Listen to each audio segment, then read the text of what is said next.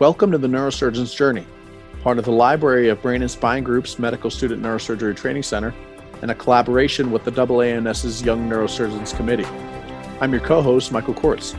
I'm currently the Senior Student Director of Education Resources for MSNTC, and shortly we'll be joined by your other co-host, Dr. Jeremiah Johnson. He is an Assistant Professor of Neurosurgery at the Baylor College of Medicine and is the current chair of the YNC. We're happy to have you with us as we look deeper into the rewarding life of a neurosurgeon and explore what it takes to get there. Good afternoon / midday to everyone. We're working from multiple time zones. Dr. Johnson, how are you doing today? I'm doing great, Michael. Thank you for being flexible with my always hit and miss schedule. Yeah, no, that's probably our biggest challenge in getting these recording sessions together. And I've been impressed with how well we've done so far. So no problem there. So our topic today is a great follow-up on a previous discussion we had with Dr. Zada and Dr. Toom talking about residency applications in the COVID era. But we get a unique perspective from two fourth-year medical students who are applying right now, who have just put their applications in, and can give us a little perspective on the challenges that they faced. To help us do that, we have Michael Rothbaum and Saqib Huq. I'll start with Michael Rothbaum. He's a fourth-year medical student applying to neurosurgery residency this year and attends New York Medical College. He serves as the Senior Student Director of Education Programs for the Medical Student Neurosurgery Training Center. Michael, how are you today? I'm doing very well. How are you? I'm great. Thanks for asking. We're happy to have you on. And then Saqib Huq, he's also a fourth-year medical student, as I said, applying to neurosurgery residency this year and attends Johns Hopkins University. And he's also a mission fellow on the Young Neurosurgeons Committee. Saqib, how are you today? I'm doing great. Thanks for having me on, Mike. Appreciate it. Yeah, absolutely. We're really excited about your guys' perspectives.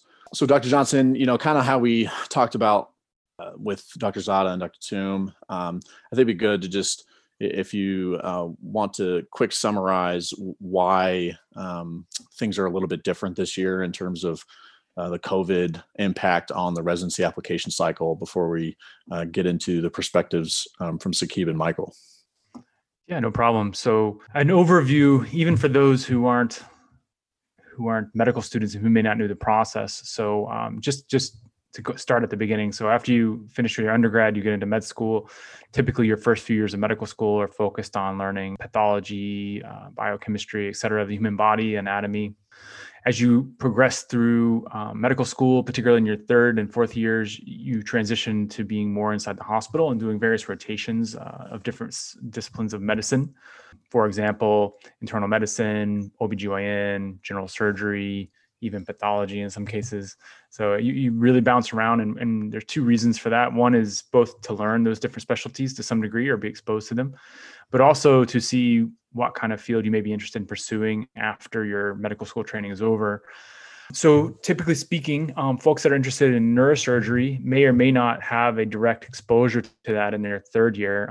And so if you're interested in applying as a neurosurgical resident to get full neurosurgical training after you're done with medical school, you need to have an exposure to that process. So in that process, typically in your fourth year, you have an elective at your home institution's neurosurgery program. And if you don't have one at your institution, a nearby one that can kind of serve as a surrogate home institution. So generally speaking, you have at least that one sort of baseline experience of about 4 weeks where you spend time on neurosurgical service with residents and you round with them, you go to surgery with them, as well as attendings, et cetera. From that experience, you both confirm your interest and that's a lifestyle and a surgical specialty you want to pursue.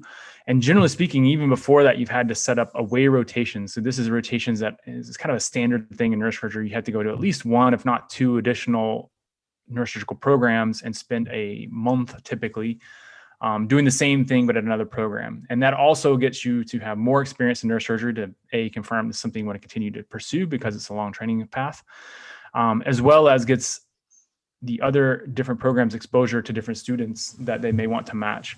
And then finally, the thing that comes out of that is that the different programs will write a letter of recommendation for these students, which is then included in their application to all the residency programs that they choose to apply to. And it gives a bit of a roadmap about their performance and what the different programs think of them. And if it's very favorable, of course, that's very good for the applicant, et cetera. So after the away rotations process, then what happens is that you have to bring together your CV essentially onto something called ERAS, which is an application portal where everyone's connected. And you get your letters of recommendation, your board scores, your grades, and a whole host of other things that these guys know more about than I do, and push it through to a final application stage, which I believe they just did. So you have to push send. You have to choose which programs you want to send your application to and push send. And then it's on the programs to review all the applications they receive, choose people to interview.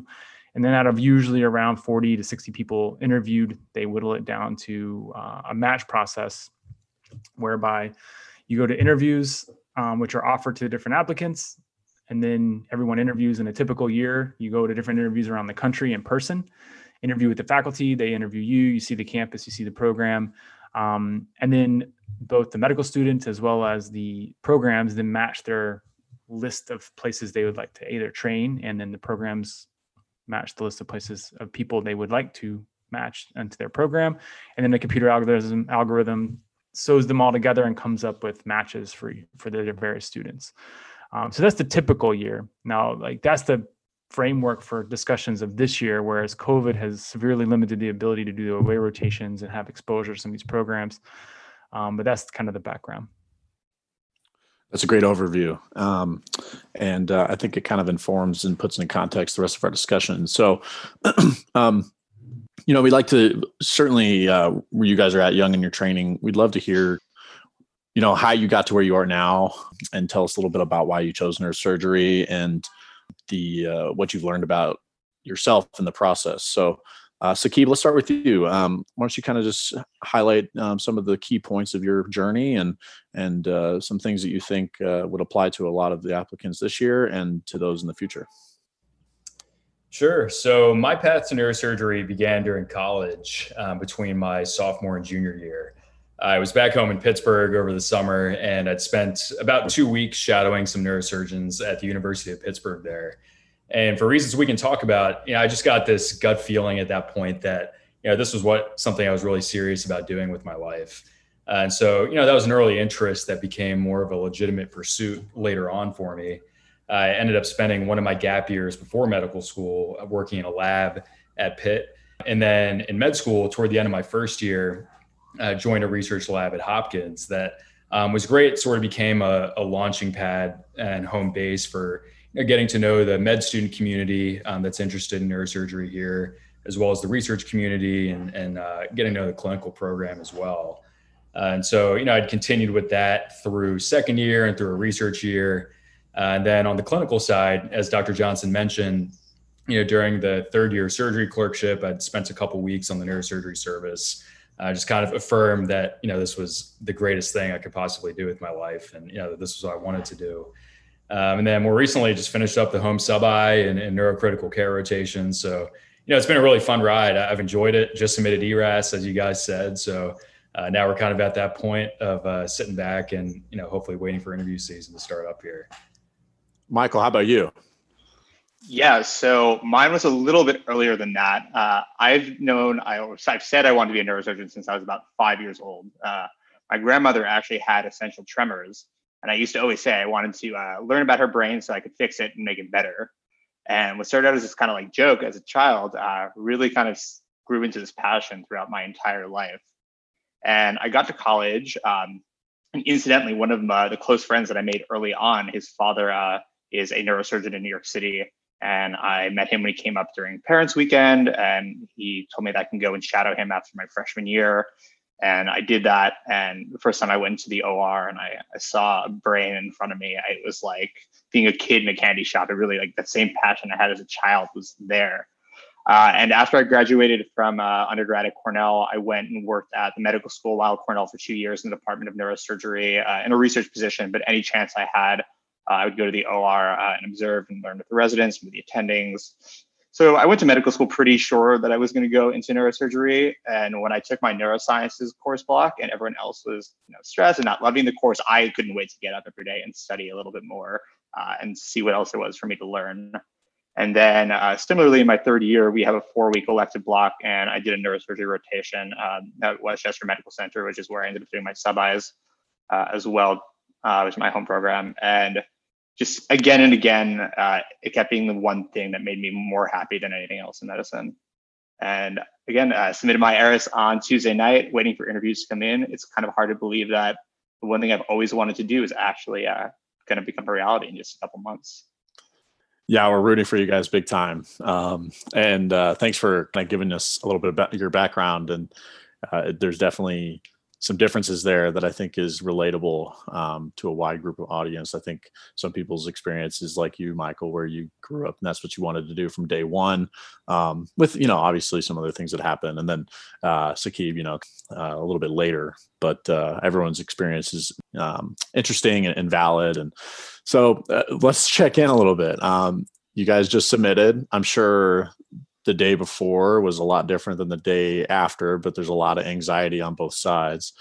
How would you differentiate those 2 days, the day before and the day after, in terms of submitting your applications and now kind of just waiting to see where you're gonna land and wait for interviews?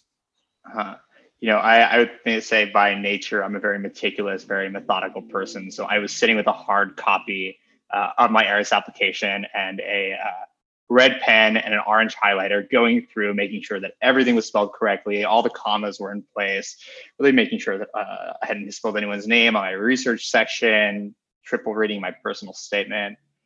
And then I press submit, I put the paper in the shredder, and there's nothing I can do anymore. I feel very much at peace right now, which is a nice feeling. Like Saqib and I were saying before, there's like anxiety for what's to come, but for right now, there's nothing I can do but enjoy the rest of my life and keep going on with the process. Saqib, I want to kind of take a little bit more general approach for you. Since March, since the pandemic reared its head, how have things progressed over the last 7-8 months in terms of, where you were at in early March and, thinking things were going to be, traditional in terms of the application process, and then within 6 to 8 weeks, everything was going up in flames, so to say. Of course, yeah. I mean, COVID obviously has been tough for everybody. For me, around March, I was in the thick of my research year, so I'd been doing both some laboratory research and some clinical research. And around that time, everything started shutting down, right? So all the labs around here were closing down, and I basically stopped all of my lab research at that point and pivoted more towards some of the clinical work that I was doing. So transitioned, like many people, transitioned to purely working from home. And then it kind of became that familiar sequence that I'm sure you guys experienced of, quarantine days kind of blurring together, Zoom taking over our lives. But I think there were definitely some positives that came out of it. I think with Zoom, we saw groups of people coming together that otherwise might not have. So I saw that with some research stuff that I was working on, even friends and family coming together.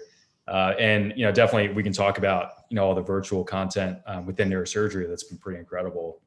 But, definitely some stir crazy moments, but, overall, I feel very fortunate I was able to adapt and, keep staying productive. I don't want to take that for granted, but it's, certainly been an adjustment. I think a lot of things will be the same this year, but a lot of things are certainly different. We're all kind of working through it as we move along. Absolutely.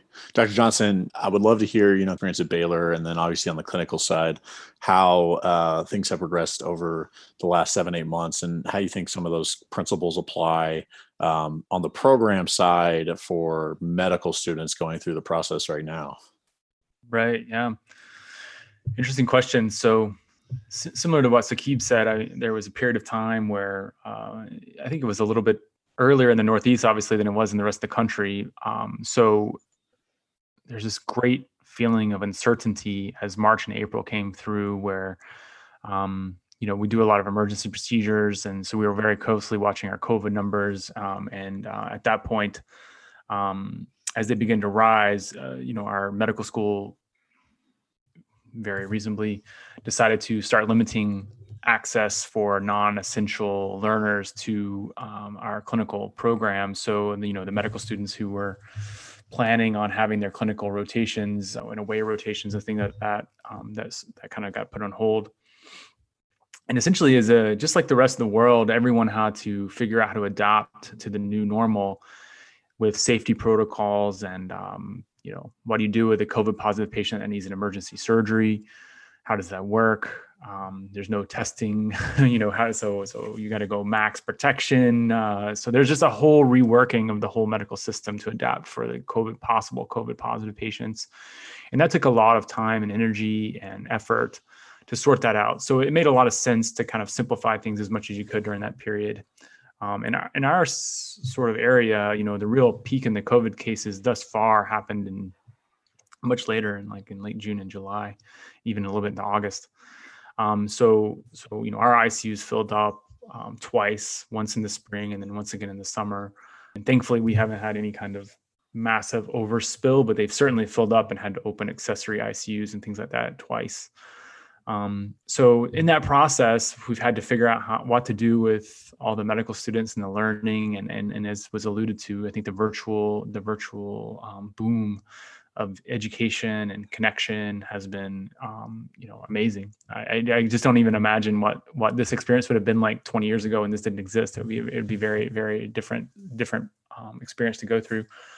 But and in general, I think that the students have ended up, and we can talk more about that later, getting essentially their one home rotation, and then they did their rotation on general surgery. And these are our students at our institution. So they at least eventually got their exposure and their experience and their letters. So it hasn't been a complete loss, but they haven't been able to do the away rotations like they have in years past. So that's something that everyone's going to have to adapt to. Yeah, I think a lot of us think of COVID as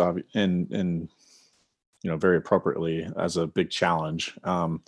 And a lot of states are seeing another huge spike in cases, even as we speak. And so we certainly want to send our best to everyone struggling with that right now. But turning our thinking a little bit and seeing some of the opportunity that has arisen out of this tremendous challenge. On the student side, Michael, obviously you've been involved with the Neurosurgery Training Center for a long time, and you've been a part of it pre and now intra-COVID. How do you think that virtual resources have really changed the narrative on equitable neurosurgery education for medical students? Yeah, I think, obviously COVID has been a terrible, terrible experience that comes with tremendous loss, but I think that it's really pushed a certain level of innovation and creativity amongst most fields, but particularly the medical field. And I think will have lasting impacts for the best. I was in the middle of planning the in-person 2020 neurosurgery training camps at Cornell, Northwestern, and USC when obviously we had to cancel everything because of the pandemic. And for a while we were sitting thinking, what are we going to do? Are we going to push it back to later on in the spring? We had no clue what the course of this pandemic would eventually look like. And as it became apparent that we were not, in fact, going to be able to reschedule, we started to plan these one-off webinars. And from the webinars, we decided to reschedule our training camps into virtual training camps. We decided to create a seminar series. Now we have a webinar series. And I think that, in the past, we had these courses, which were, first of all, new in and of themselves. This was just going to be the third year of these courses. But now we've created this online content that's being used by students, not just all around the country, but all around the world. And they're available on a YouTube website and on the Neurosurgery Training Center website in the video library. So you don't just have to be there for that day to access it. If you are on a clinical rotation or you have some sort of family event, whatever it might be, you can go back to that content. And it's content that's very specifically designed for medical students. So I think from the training center side, it's still very new for us. We're the ones producing it, and we're keep adapting to what the students need. It'll be very interesting and hopefully exciting to see how other specialties, both surgical and medical subspecialties, follow suit to provide students all around the nation and all around the world with great medical education, hopefully without a pandemic, but to still have the groundwork laid for that. Right. So I remember I had my neurosurgery elective for third year canceled in April, and I was super pumped about being able to attend the Northwestern camp. And I remember all that happening, and I was like, well, I don't know what the heck I'm going to do now. And certainly from just a student perspective, having the ability to, it's different. You don't get to do everything with your hands, and some of the, in real time education in person is kind of hard to replace. But at least from an educational side, there is a huge gap to be filled. And I think the MSNTC and now the YNC with the webinar series work to fill that. And I think once things kind of get back to normal, there'll be an opportunity to combine all those the best of both worlds in a lot of ways, and continue to innovate education. And to my knowledge, I don't know if there's really an equivalent in other specialties. Maybe there are, but to my knowledge, there really isn't something out there that's doing what MSNTC and now YNC are doing. So, Saqib, I'd like to redirect that a little bit. So we're talking about the resource, the very technical side. Are there any things that you think you've learned as a function of the COVID pandemic about yourself, or things that you've been forced to do differently than you would have in a normal year? I know, for reference, I've had a lot of students really have to, spend a lot of time and focus on themselves and like their mental health, and maybe working on other things that, you said you were able to switch to your clinical research stuff. Are there other things that you think that you've really been able to foster and encourage that you might not have been able to in a normal year? Yeah, that's a great question. It, like we were saying, everybody's been trying to find ways to adapt and to, sort of stay productive and stay healthy. And I think on my end, some of the changes that we've had to make are really, from an application standpoint, being much more proactive, really reaching out to people, trying to learn as much as we can about different places, talking with our residents at our home programs about their experiences with sub-Is and, with traveling around the country. But really, to your question more about the personal side of things, I think we've all had to, find ways to adjust and do things that keep us healthy, figure out, think about what really makes us happy. For me, a big thing, a simple but important one, is just, maintaining some sort of physical activity. And, that's tough when, gyms are closed, you're kind of limiting time outside. So on my end, one of the great things I'm glad I did was completing the Insanity workout program. If you guys ever did that one back in the day, I'm basically jumping around my apartment with my girlfriend, every day. Probably our neighbors probably hated us, but it was finding something to maintain some level of health and wellness, and really staying connected to the people around you too. I mean, I think the sense of social isolation was one of the toughest parts for a lot of people. So, I definitely got on some Zoom calls with, friends from high school, college, keeping up with classmates and all that sort of stuff. So it was certainly an adjustment, and we're still kind of in the midst of it now, but tried to figure out what those things are that you need to be happy, to be healthy, and really prioritizing those things. That's awesome. I would love to see a video of you guys jumping around your apartment. But in light of that, this is a podcast, and I'm not sure the audio would be as fun. So I want to ask a quick question from Michael and maybe Saqib as well to follow. So let's just say you're applying this year in January. What was your calendar and sort of like lead up planned versus what ended up happening?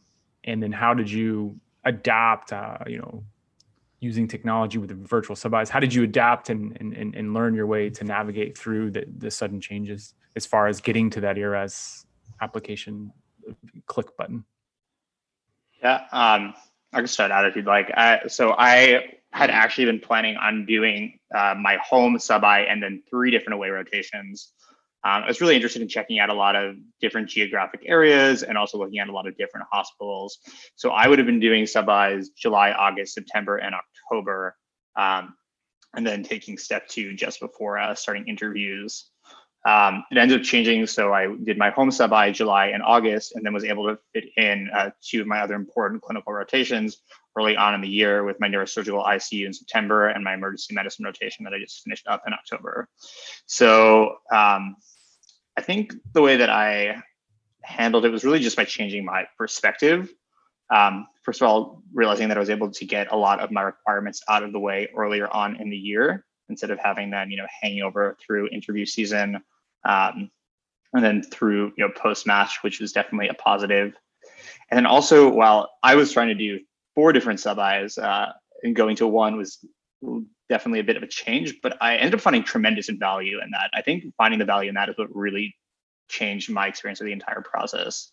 I think being at one institution for 2 months really allowed me to get comfortable with the team, brought me to the point where able to rely on them and ask good questions and have them feel comfortable challenging me as well.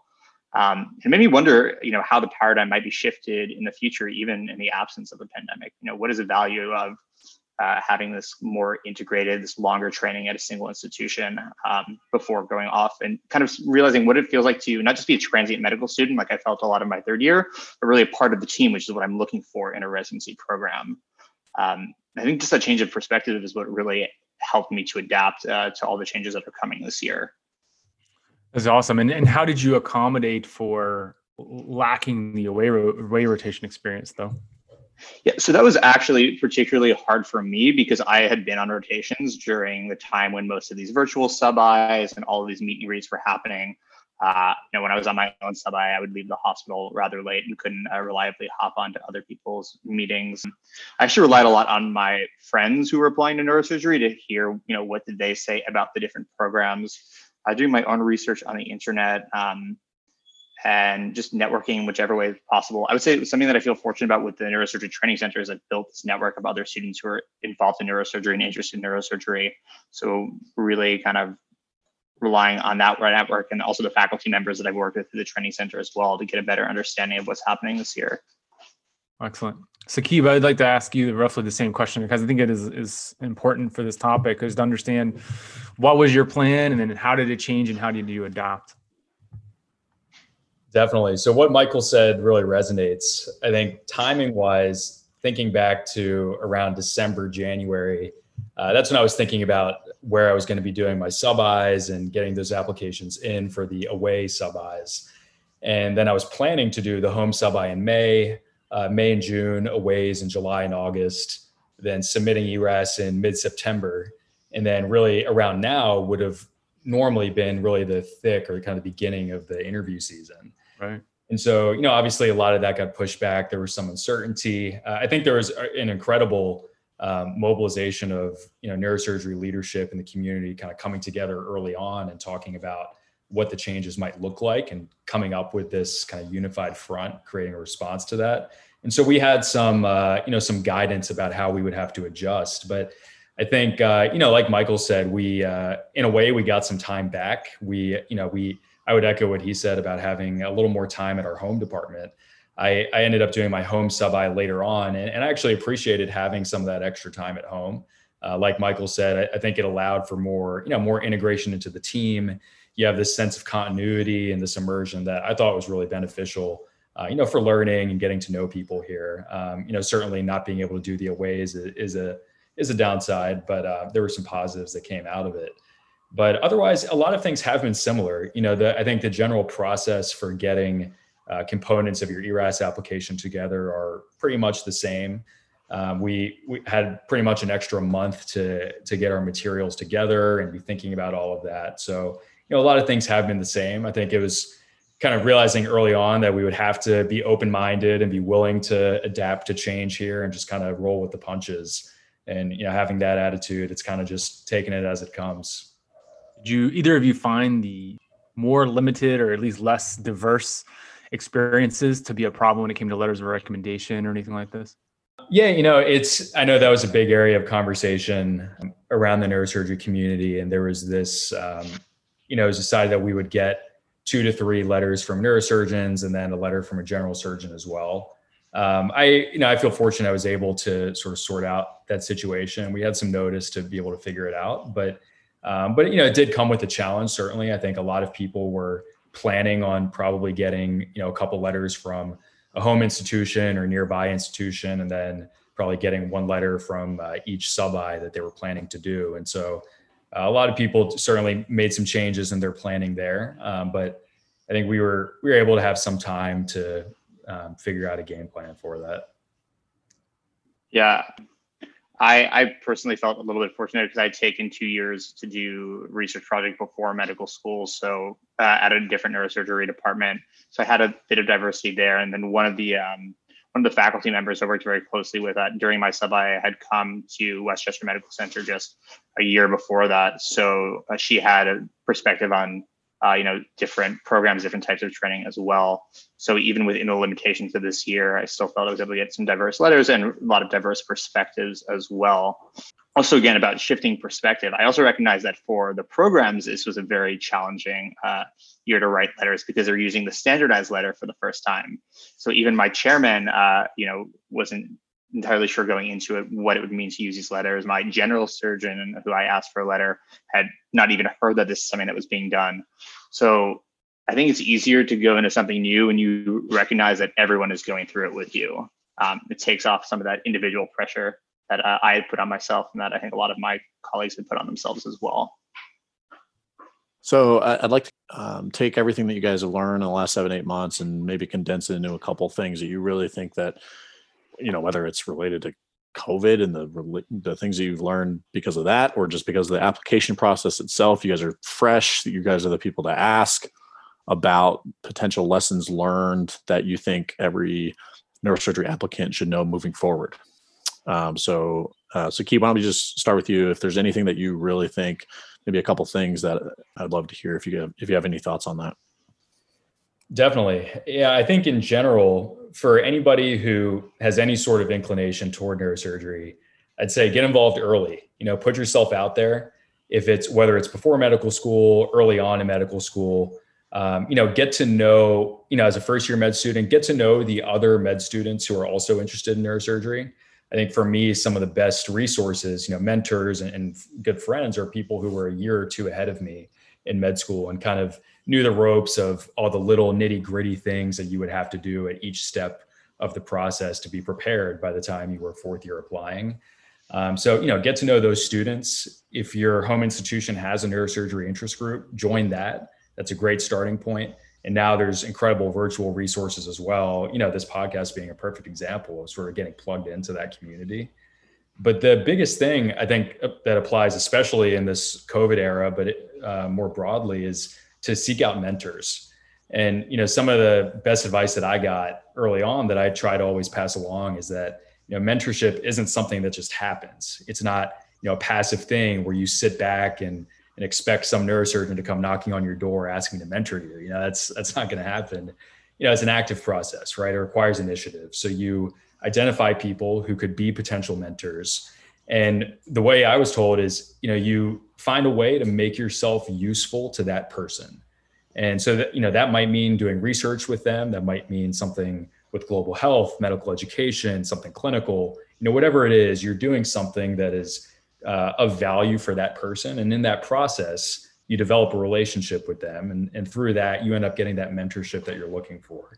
And I think if you're able to do that early on and build some of those sort of mentoring relationships, it ends up being incredibly helpful when it comes time to be applying for neurosurgery. And especially when some changes get thrown at you, like we've had this year, having that support system in place is really key. And by the way, that answer by Saqib is golden. I would hold on to that if you're a listener, particularly bringing value towards the mentor somehow or looking for ways to. I think that, very often as a faculty, we become approached to people like, hey, I want to be mentored. And oftentimes the onus is on us to figure out how to help them become mentored. But the times that I've been particularly impressed is when the student finds the way they want to help or contribute or whatever and approaches you about it. And you're like, oh, that's a really good idea. And then they have the passion for it and they move that forward on their own. That's even more impressive to me than, the more, hey, how can I get involved with you somehow, which, takes some brain power to figure out how to make that work sometimes. So just from a bit of a behind the scenes practical aspect that may be helpful to people. And that concept applies on certainly my conversation with residents at Colorado. I mean, they've made it clear that if you, instead of just asking, how you can help, being very, using your common sense and being very diligent about, plugging in without having to just ask and trying to appear like you're being a part of the team and just being a part of the team and being very cognizant of, the goals of the team in a particular scenario or that sort of thing. And so I think that, that's partly why, like Dr. Johnson said, it is impressive for students to do that because it shows that they're going to be a great part of the team down the road. And it shows something that's, kind of not teachable right away anyway, is like, being, dependable and showing initiative and that sort of thing. Insight, thoughtfulness, Absolutely. some degree of intellect about the situation to understand what needs to be done and put it out there instead of being told. Yeah, it's great. Right. It could be it could be in clinical setting. It could be in like a PGY1 or you guys are MS1s, I guess. I'm so used to PGYs. Bringing an idea for a project or something that you want to do to make the department better or something. It could be a lot of things, but the concept of both being around the folks that you want to be mentored by, but also looking for ways to contribute uniquely is very helpful. Right. So Michael, I'd love to hear if you have thoughts as well on that. That's going to be that's going to be a hard answer to follow because I was going to say something very similar about mentorship. You can just I hope you wrote it down. You can just repeat exactly what was said. No, I'm not going to repeat something that's already been said so beautifully, but I will say something that I've learned in line with mentorship is also to pay it forward. I feel lucky to be at a point in my medical school career where I can serve as a mentor for younger students. I strive to do it as the president of my AANS chapter. I strive to do it through the Neurosurgery Training Center.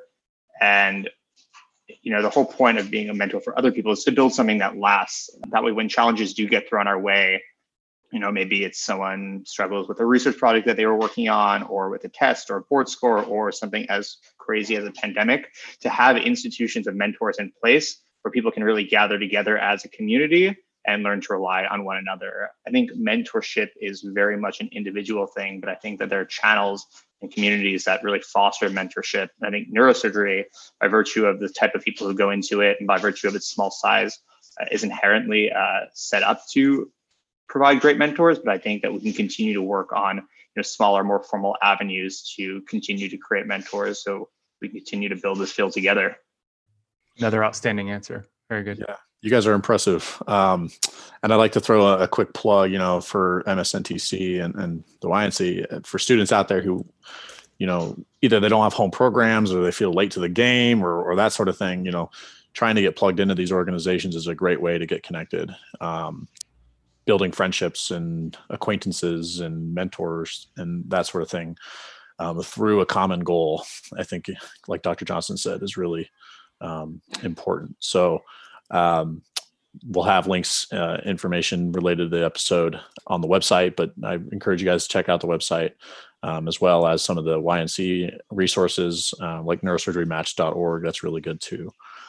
Do you guys have anything else to add? I think this has been a really profound conversation, and I think it's going to help a lot of people, whether it's this year or in the future. But I'd love to hear if you guys have any final thoughts to close this out. No, I guess I would just say that this, I think, is really like a testament to what's happened since the pandemic, right? Bringing together 4 people who didn't know each other, who can all be in their different corners of the world, together on a Sunday to talk about the one thing that they're all really passionate about and to build that sense of community. So thank you so much for having me. Really appreciate it.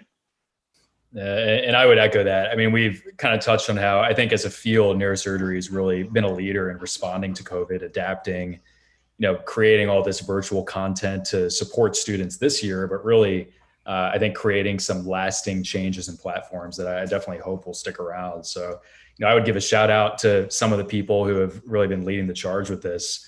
All of you guys, of course, and early on, people like Jazz, who I know was on here recently, and Dave Seeger getting some of those virtual symposia together early. That was incredible from an applicant perspective.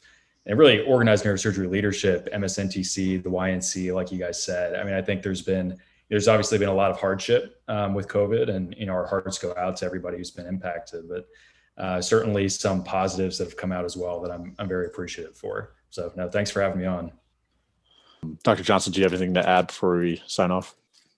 No, I think everyone has had such great insights. I don't want to interrupt any of them. I would say that what these guys have said is spot on in so many ways. I do really think that it's a testament not only to organized neurosurgery and MTS and I can never say that right. To the medical student training camp center and the young neurosurgeons, but also to the students themselves. I can only imagine this was an incredible year of anxiety with applications and sub-Is up in the air.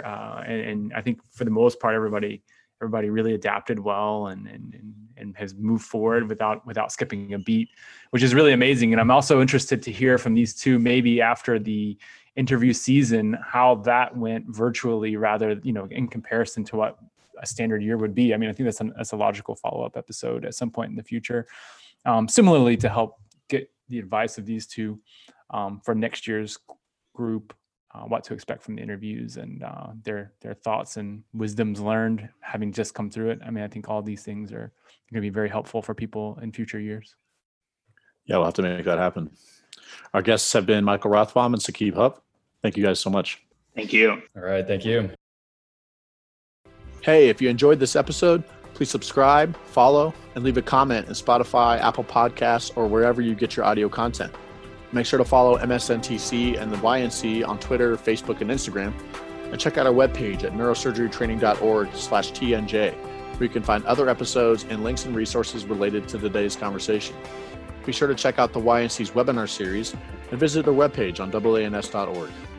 If you have comments or ideas for episodes, or would like to join us to talk about anything neurosurgery related, our email address is tnjpodcast@neurosurgerytraining.org. We'd love to hear from you. Finally, I'd like to thank Matt Rosenthal, one of our fantastic MSNTC volunteers, for helping with the editing and processing, and also thank all the fabulous people involved in this project. Have a great day, and we look forward to next time.